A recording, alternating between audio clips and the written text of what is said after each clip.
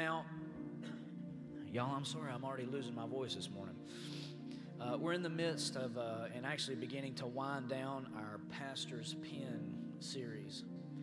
And so I've taken this quite literally, and usually I write my notes on a device, but I'm doing it the old-fashioned way with paper.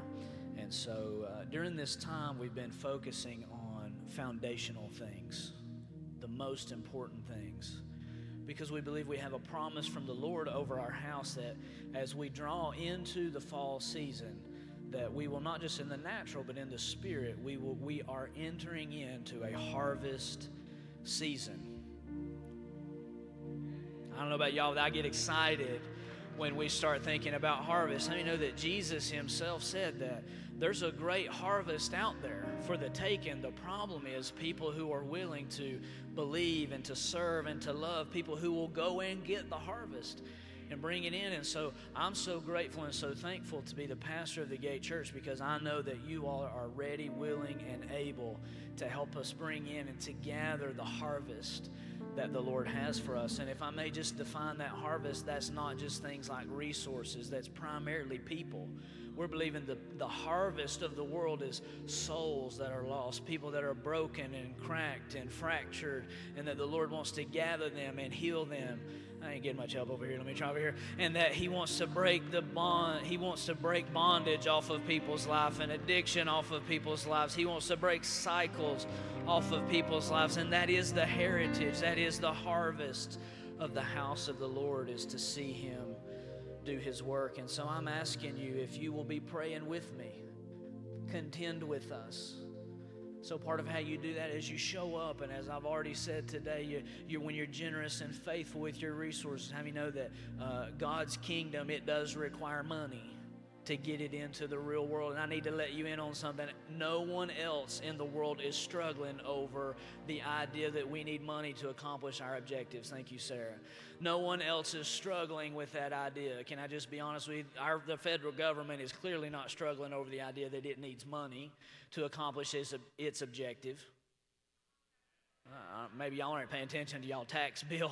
I bet these folks over here, y'all paying attention to your tax bill. You know, they ain't got no problem saying, hey, we need some money so we can do the things that we need to do. And whether they do it or not, that's questionable. We'll save that for another day. But how many know the Muslims are not struggling over we need resources to do the things that we want to do?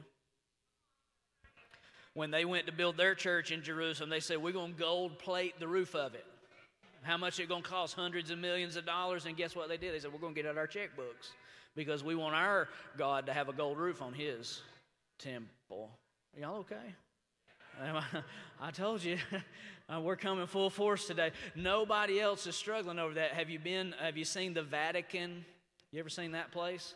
I'm pretty sure it might be the most richest place in the world, in the sense of there are treasures and relics in that place that the value just can't be measured. There is no actual measurement, in my opinion, of probably what that place is worth. They got no problem saying, hey, we want our God. We want God to have all these things.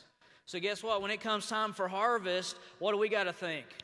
I'm going to give and I'm going to do all that my Lord requires of me to see His mission accomplished and to see His purposes established. But guess what else we're believing for as we pray? We're believing for people to find new life in God's freedom, a new life, a new walk with Christ. And so I'm believing that God's going to bring us the new believer, the de-churched, or the unchurched. You know who I love? I absolutely love backsliders. Because someone else has already done a little bit of the legwork for us. They already believe they were just dropped, fractured, damaged, and broken. And guess what? I love to see people brought back to the Father's house, back to the Father's table, people that they feel like maybe I'm a runaway son, I messed up, or people rejected me. I love to make a seat for them right beside the King and say, come back, son, come back, daughter. The Father never wanted you to leave. He wants you sitting right here beside Him at His table. I'm getting excited all by myself. And so this word that I have to share with us today, I believe that it is an encouraging word for us, and that the purpose of it is to encourage us, and that when we exercise and activate this principle, that we can redeem the past, secure the present, and help to create our future.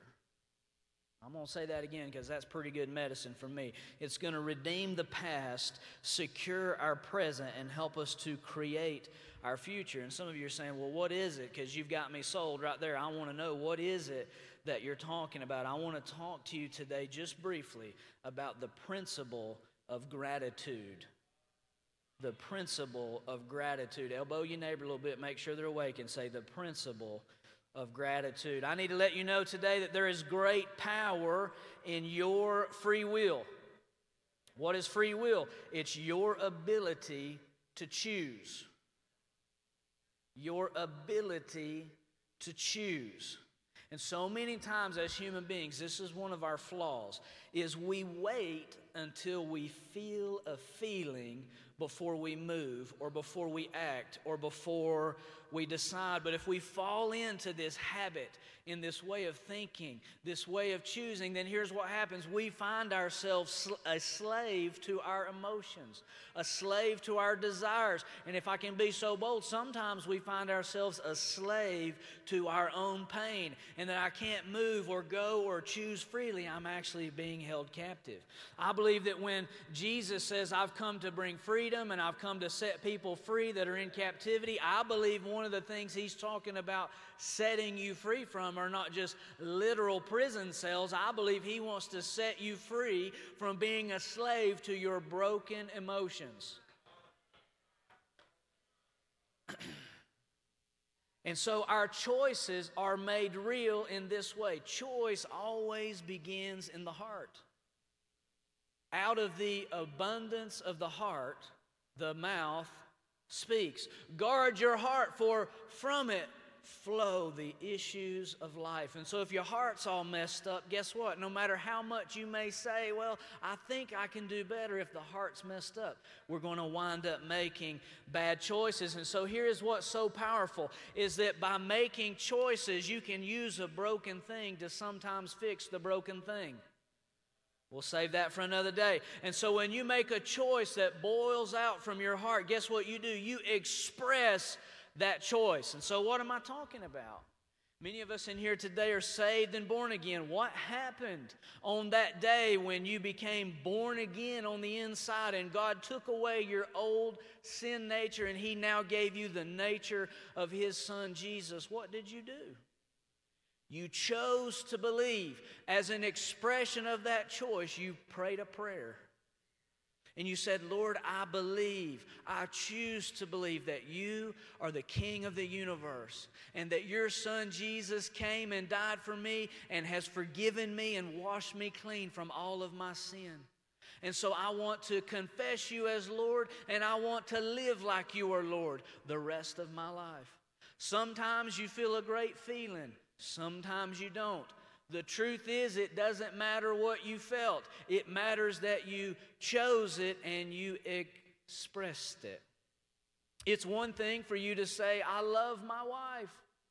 I love her so much. It doesn't matter a whole lot until you start expressing that towards her. I know there's a lot of parents out there and we say, man, I love them little babies that the Lord gave me. They're so precious, or whatever your description for your babies are, but I love them so much. But how do you know? We have to get that feeling. We have to get that expression out into the real world. I have to show them. I have to say it and I have to show it.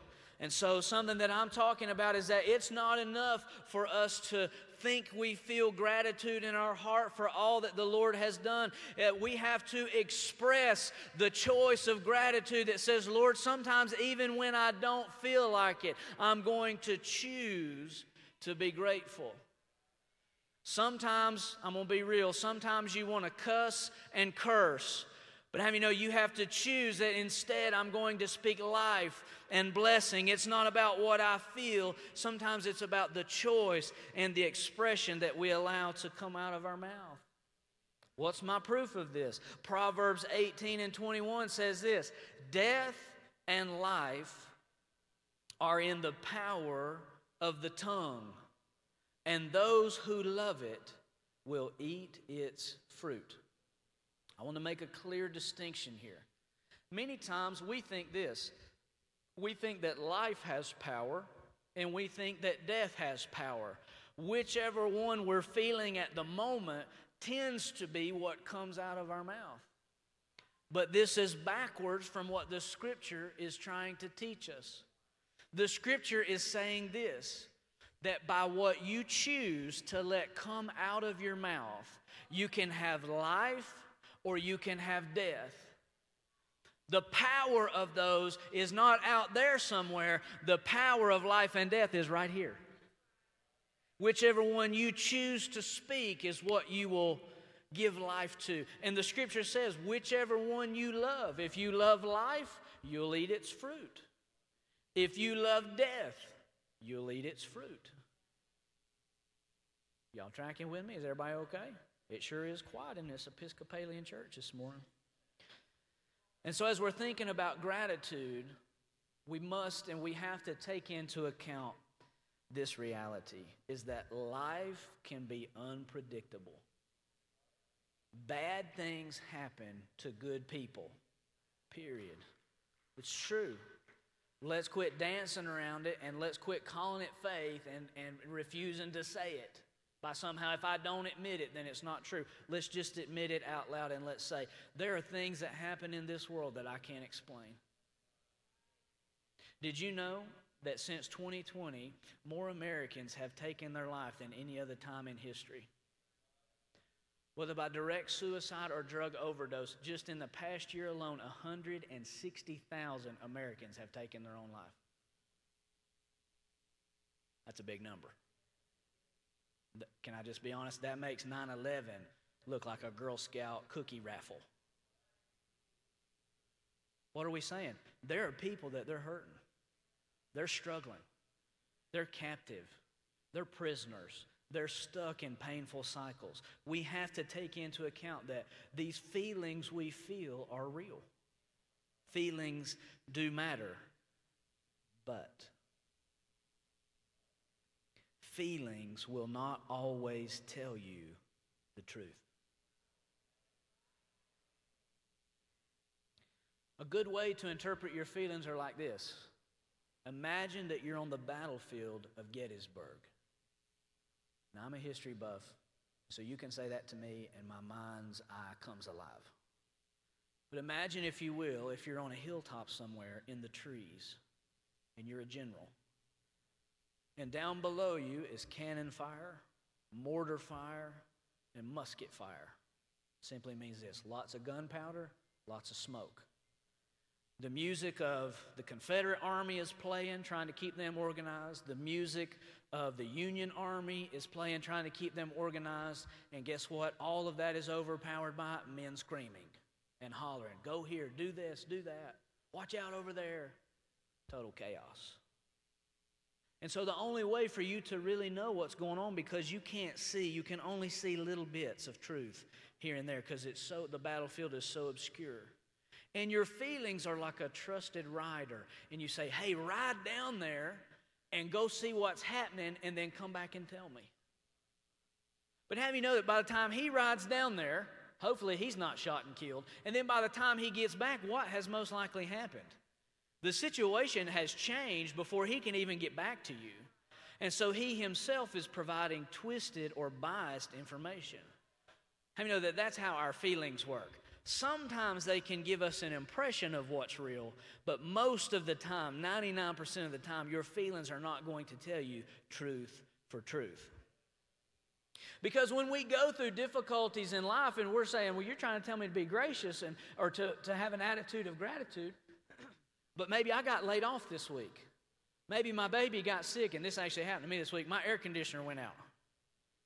Oh, come on now, y'all. Listen, I started repenting because I went, Lord, this is a hot day on earth. Don't even get me close to hell. I can't handle hell. I got to go to heaven. It was 80 degrees in my house at 3 o'clock in the morning Wednesday night, and I said, God, I repent. Wash me clean. Don't let me go to hell, Lord. And so I had the repairman come, and he says, guess what, old boy? It ain't just your condenser that's broke. It's the coil up in the attic is broke too, so you're going to have to get the whole new system. Oh, God. I felt that in my feeler. You know what? We paid a bunch of bills at the church this week. You don't know how much money I spent this week. You don't know. And so guess what? My heart was going, Forget this. This ain't the plan of God. God has abandoned us. Sell the thing, pack up, and go to Missouri. Go do something else. That's what your feelings will tell you. Because your feelings is looking at a number. Your feelings is looking at a piece of the puzzle. And so your feelings will tell you things like, be afraid, the enemy's all around you. But how you know the Scripture says this, that God has not given me a spirit of fear, but of power and of love and of a sound mind. And so when there's difficulty going on in the world, my feelings will tell me you don't have what it takes. But the Scripture says, greater is He that is in me than he that is in the world. And so I may not have what it takes, but the one who lives on the inside of me, he always has what it takes. My feelings will go and look, and they come back and they say, you have failed. It's too late. But the Scripture says this, that in my weakness, God's strength is perfected. And that means this, that it is never too late for God to work in my life. And it's never too late for God to do what He said He was going to do. When we're thinking about gratitude, we cannot allow our feelings to dictate to us what the truth of our life is going to be.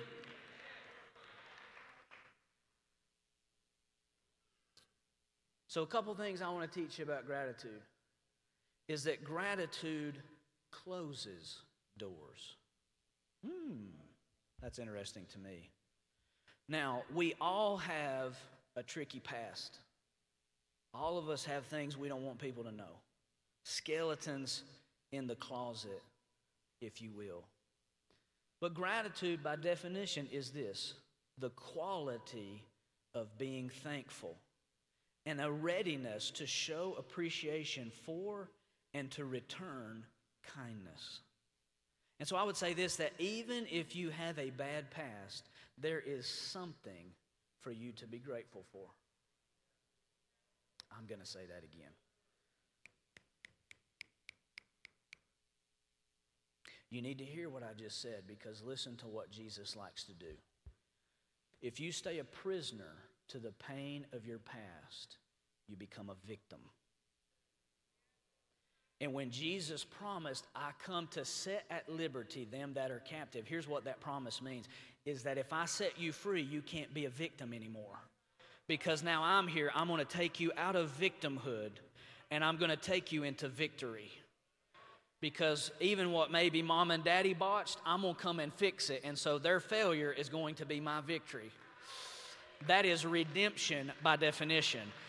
And so here's what you need to know is this, is that gratitude says this, is that even if I was abandoned, I grew up on the street, I grew up in a home, I grew up having to steal in order to eat. I grew up having to cheat in order to have a little money in my pocket, or I had to maybe do other unspeakable things. Here's what you can be grateful for. I'm still alive. I'm still alive. Because there's so many that was out there with me that they dead. Oh, I'm not getting much help like I thought I was going to get. I'm not going to lie, a little disappointed right there. I'm still alive. I've got breath in my lungs, and I've got enough sanity in my mind that I can choose that even when I don't feel like it, Lord, I'm going to worship you. Lord, thank you for finding me. Lord, thank you for saving me. Mom and Daddy didn't give a flying flip about me, but God, you managed to get me to right here. God, I am grateful that I got breath in my lungs. I can move my legs and that I can work my arms. Lord, I'm grateful that I have a job and that I have means. Even if I'm the lowest man in the company, Lord, I'm grateful that you made something for me. We have a tricky past. How do I close the door on a difficult past? I become grateful for the things that I do have.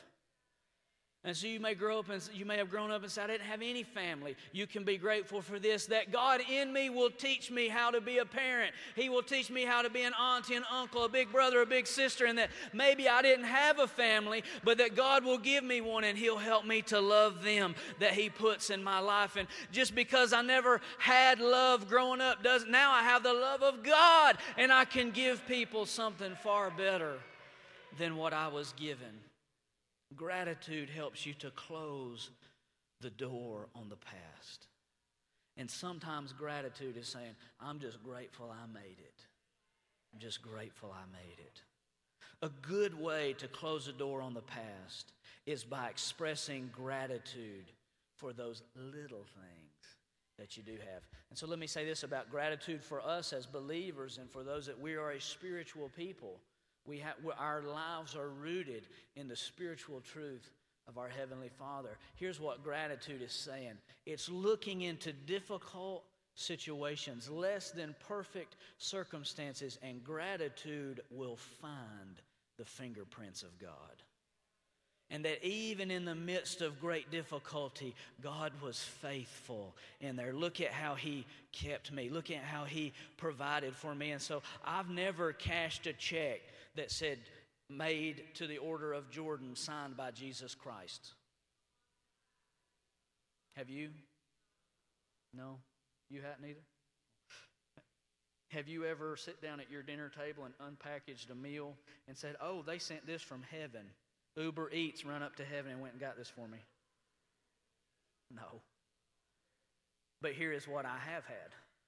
I have been down to my last $10, and the Lord convict my heart and altar and say, I want you to give me that $10. And I go, but Lord, I ain't even going to have no money to eat lunch today. And He says, no, I want you to give the $10. I give the $10, and he probably don't remember this, but Joey Hughes said, let me take you to lunch today. And I went, there's my meal right there. I had somebody take me out for lunch every day the next week. And so it didn't say Jesus Christ on the check. But look, gratitude says God made a way through people so that I could have my McDonald's for lunch. The gratitude lets me look and see, look at God was moving on my behalf all the while. And so here's what begins to happen is that when you can see God moving in little ways, he who's faithful with little will be faithful with much. And so that's why gratitude has great power to begin writing what your future is going to look like, is because the Scripture says God is up in heaven above and His eyes search to and fro across the whole earth looking for someone whose heart is fully towards Him. And so when you're grateful for those little things, God starts looking. He says, oh, you see right there? You see right there? He was grateful for a Happy Meal. He was grateful for a Happy Meal. He was grateful for when somebody put $10 gas in his gas tank. He was grateful when somebody gave him a jacket when it was cold outside. See, he's faithful with the little things. And so now guess what God gets to do? Your gratitude has opened a door now for God to get involved in your life. And He's watching you be faithful with little. And He says, now let me start giving you some much. Let me start giving you some much. And as you stay faithful, you start looking around one day, and now you ain't begging for somebody to take you to McDonald's. Now you're the one buying the McDonald's. So I don't know about you. I want to be the kind of son that I'm not waiting on somebody to bail me out. I want to be the kind of son that when I see a need in my life, when I see a need in my family's life, I don't have to say, God, what do you want to do? I just have to say, God, give me the means, and I'll be the one to go meet the need. I'll buy the McDonald's. I'll buy the gas. I'll buy the coat. Lord blessed me when I had nothing. Gratitude in my heart says, now, Lord, use me to be the one who meets the need. Oh, but so now we're getting into a mature level of gratitude that is born out of a sonship mentality and attitude, out of a kingdom mentality and attitude. Because mature gratitude says this: when the Lord fed me, oh, I was grateful. When I couldn't pick myself up, somebody come along and helped me. When I was lonely, God brought somebody into my life. And there's things like that you don't ever forget. And so when I come into His house, guess what I'm not going to do? I won't be silent. I won't be silent.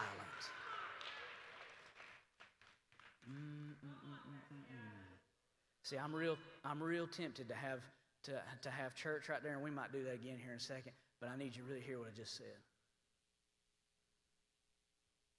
Because I am grateful for those little things, when I come into His house, I won't be silent. I won't be silent. Gratitude don't do you no good. You keep it all to yourself. You know what I want the Gate Church altar to be saturated in? Gratitude. Gratitude. I want when the Lord looks down from heaven at 7,700 and he spies with his little eye, I want him to look and see, look at them grateful people down there. They're grateful for Big Macs and they're grateful for big business deals. They're so grateful everything I give them, they're grateful for. And that they may have a 35-year-old building, but they're still grateful for it. They may be a few cracks in the parking lot, but we can pack that parking lot with people. So, Lord, it may be not the perfect parking lot, but Lord, I'm grateful that I can pack 1,000 cars on this 35 acres right here. Lord, I'm grateful that you've given us room to grow. See, when you start having gratefulness in your heart, what was heavy starts to become light. Mature sonship starts to recognize that gratitude blesses things that are less than, trusting that the blessing will turn it into more than enough. 5,000 people, 5 loaves and 2 fishes. And he blessed it, and he broke it. I ain't got time to unpack that. I wish I could. I wonder what the 5 loaves and 2 fishes are in your life that the Lord is waiting on you to quit cursing the house that you have, the car that you have, the job that you have. Quit cursing the marriage that you have.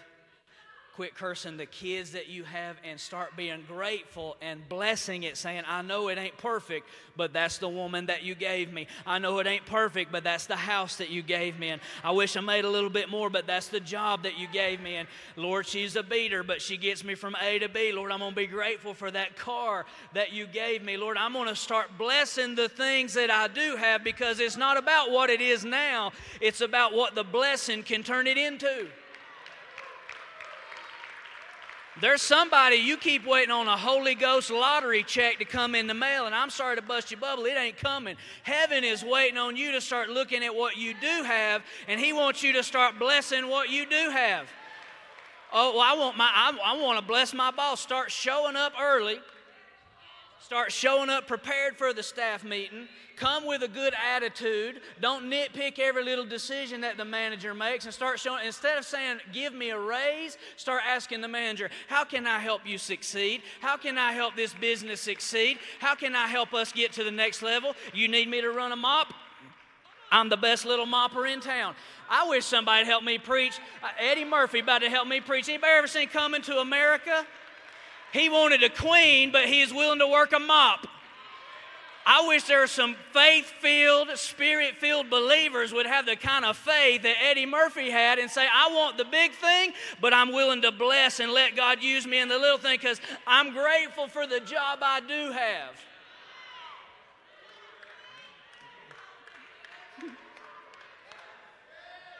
Lord, if that made the bishop mad, I preached about Eddie Murphy. You tell him we love him.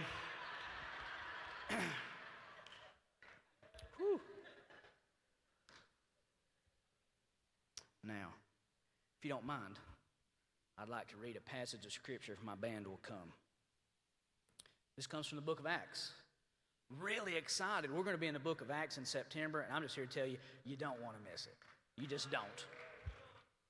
That's my advertisement, my trailer. Oh, man. Paul and Silas, these 2 boys right here, they're hard to handle. And so they're on their journey, teaching the gospel. They were preaching the gospel. And there's this girl who's filled with a spirit, an evil spirit. And that evil spirit's like a familiar spirit, and these people were controlling her. And so they were kind of like pimps in a way. They're controlling this little girl, and they would get her to tell fortunes. And in this time in history, that was a big deal. That's a big moneymaker. And so this little girl is following Paul and Silas around, just harassing, doing what evil spirits do, just making a mess. And Paul kind of gets aggravated. He's trying to eat his lunch. And he hollers around at that spirit and said, you be quiet, you hush, and come out of her. That's how I imagine he said it. I don't know if that's how he said it. That's just how I imagine it. Well, the spirit left, and we'll save this one for another day, but the people didn't mind that these 2 boys was preaching, but what they did mind was when the gospel started touching on their pocketbook. I told you, I'm tempted, but we're going to save that one for another day. Well, so here's what happened. These guys who are making money off of her, they go to the local magistrate. They go to the sheriff. And they say, these boys right here are causing a disturbance. We want them locked up. So sure enough, Paul and Silas locked in jail. Verse 20, they brought them to the magistrates, these men being Jews, are exceedingly troubling our city. And they teach customs which are not lawful for us, being Romans to receive or observe. The multitude rose up against them, and the magistrates tore off their clothes and commanded them to be beaten with rods. Oh, Lord. We hadn't got to suffering for the gospel yet. We're going to save that one for big boys and big girls. But you better bring your helmet in September, because we're going deep on that one. And then they laid many stripes on them, and they threw them into prison, commanding the jailer to keep them securely. And having received such a charge, the jailer, he put them into the inner prison and fastened their feet in stocks. Let me give you a bit of imagery here. These guys are just preaching the gospel. They're not hurting nobody. They cast a demon out of this poor girl who's being held captive by that demon and by these evil men that are profiting off of her brokenness. And so any man in the room with a sense of justice is already upset, saying, no, they were looking out for that poor innocent girl who is being taken advantage of. It should be the men who were profiting off of her should be the ones that was in jail. Remember, we said earlier that sometimes bad things happen to good people. And so Paul and Silas were stripped naked. They were humiliated in the public square. And they were beaten with rods. Now, how I interpret rod is like a cane pole or a sapling tree.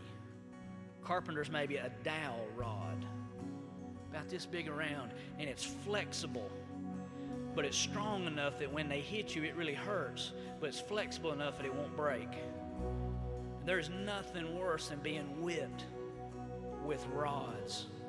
And so they'd have been bleeding and big old welts on their back, bruised on their back and their rear end and their legs, just beat all to pieces. They take them and lock them in jail. But at midnight, Paul and Silas were praying and singing hymns to God, and the prisoners were listening to them. Something starts to happen in your life when you arrive at the place of spiritual maturity that says this: I may be locked up, I may be restricted, people have rejected me and punished me for doing what I knew my God told me to do. I am locked in somebody else's filth with chains around my ankles, but I will not be silent. Something in your life starts to change from the inside out when you decide this: it doesn't matter what people do to me. It doesn't matter what life tries to take from me. You will not take my gratitude. You will not take my heart of thankfulness. You will not take my heart of worship. And I may have chains around my feet, but I'm going to open my mouth because I know my God always hears me. I'm going to lift my voice in song when I'm bruised and when I'm broken, because there's nothing that's going to steal gratitude from me. Suddenly, while they were singing, how do you know that sometimes that's how the things of the Spirit work? Nothing. Then suddenly, boom, bang, there it comes. Suddenly, there was a great earthquake, so that the foundations of the prison were shaken, and immediately all the doors were open and everyone's chains were loosed. I need to let you know today that when you start praising, when you start praying, when you start singing, you won't just set yourself free, you might start setting your family free. You didn't get no help over there. You might start setting your wife free, your babies free, your husband free, auntie, grandma. There ain't no telling who you'll set free. You be a person of gratitude and go into your business and you start watching employees get set free, the boss man set free, the manager set free. That's the power of gratitude. It doesn't just free you, it starts freeing everybody around you. Now hear this, and we're going to go home. How did God do it? How did He do it? What actually happened? The earth started to tremble. The earth started to shake at two men's gratitude, thankfulness, and humility. The earth started to shake. I come here today to declare this word over somebody's life. You have been silent for too long. You have thought there was nothing to be grateful for because how is God going to do this in my life? How's He going to do the supernatural in my life? Somebody needs to hear what Lord's and the fullness thereof. I come to declare over somebody today that you've been saying, how's He going to do it? Where's it going to come from? How's it going to be enough? I hear the Lord saying over the people of the Gate Church today, I'm going to show you that all the world belongs to me and that I'll shake it, I'll rumble it, I'll cause it to tremble because I will see to it that you have all that you need. Come on, is there anybody in here that'll say, Lord, I believe that you'll do it? Come on, is there anybody that's grateful at the Gate Church today? Is there anybody who's grateful that He's kept you and watched for you? Come on, is anybody grateful for how He's provided for you?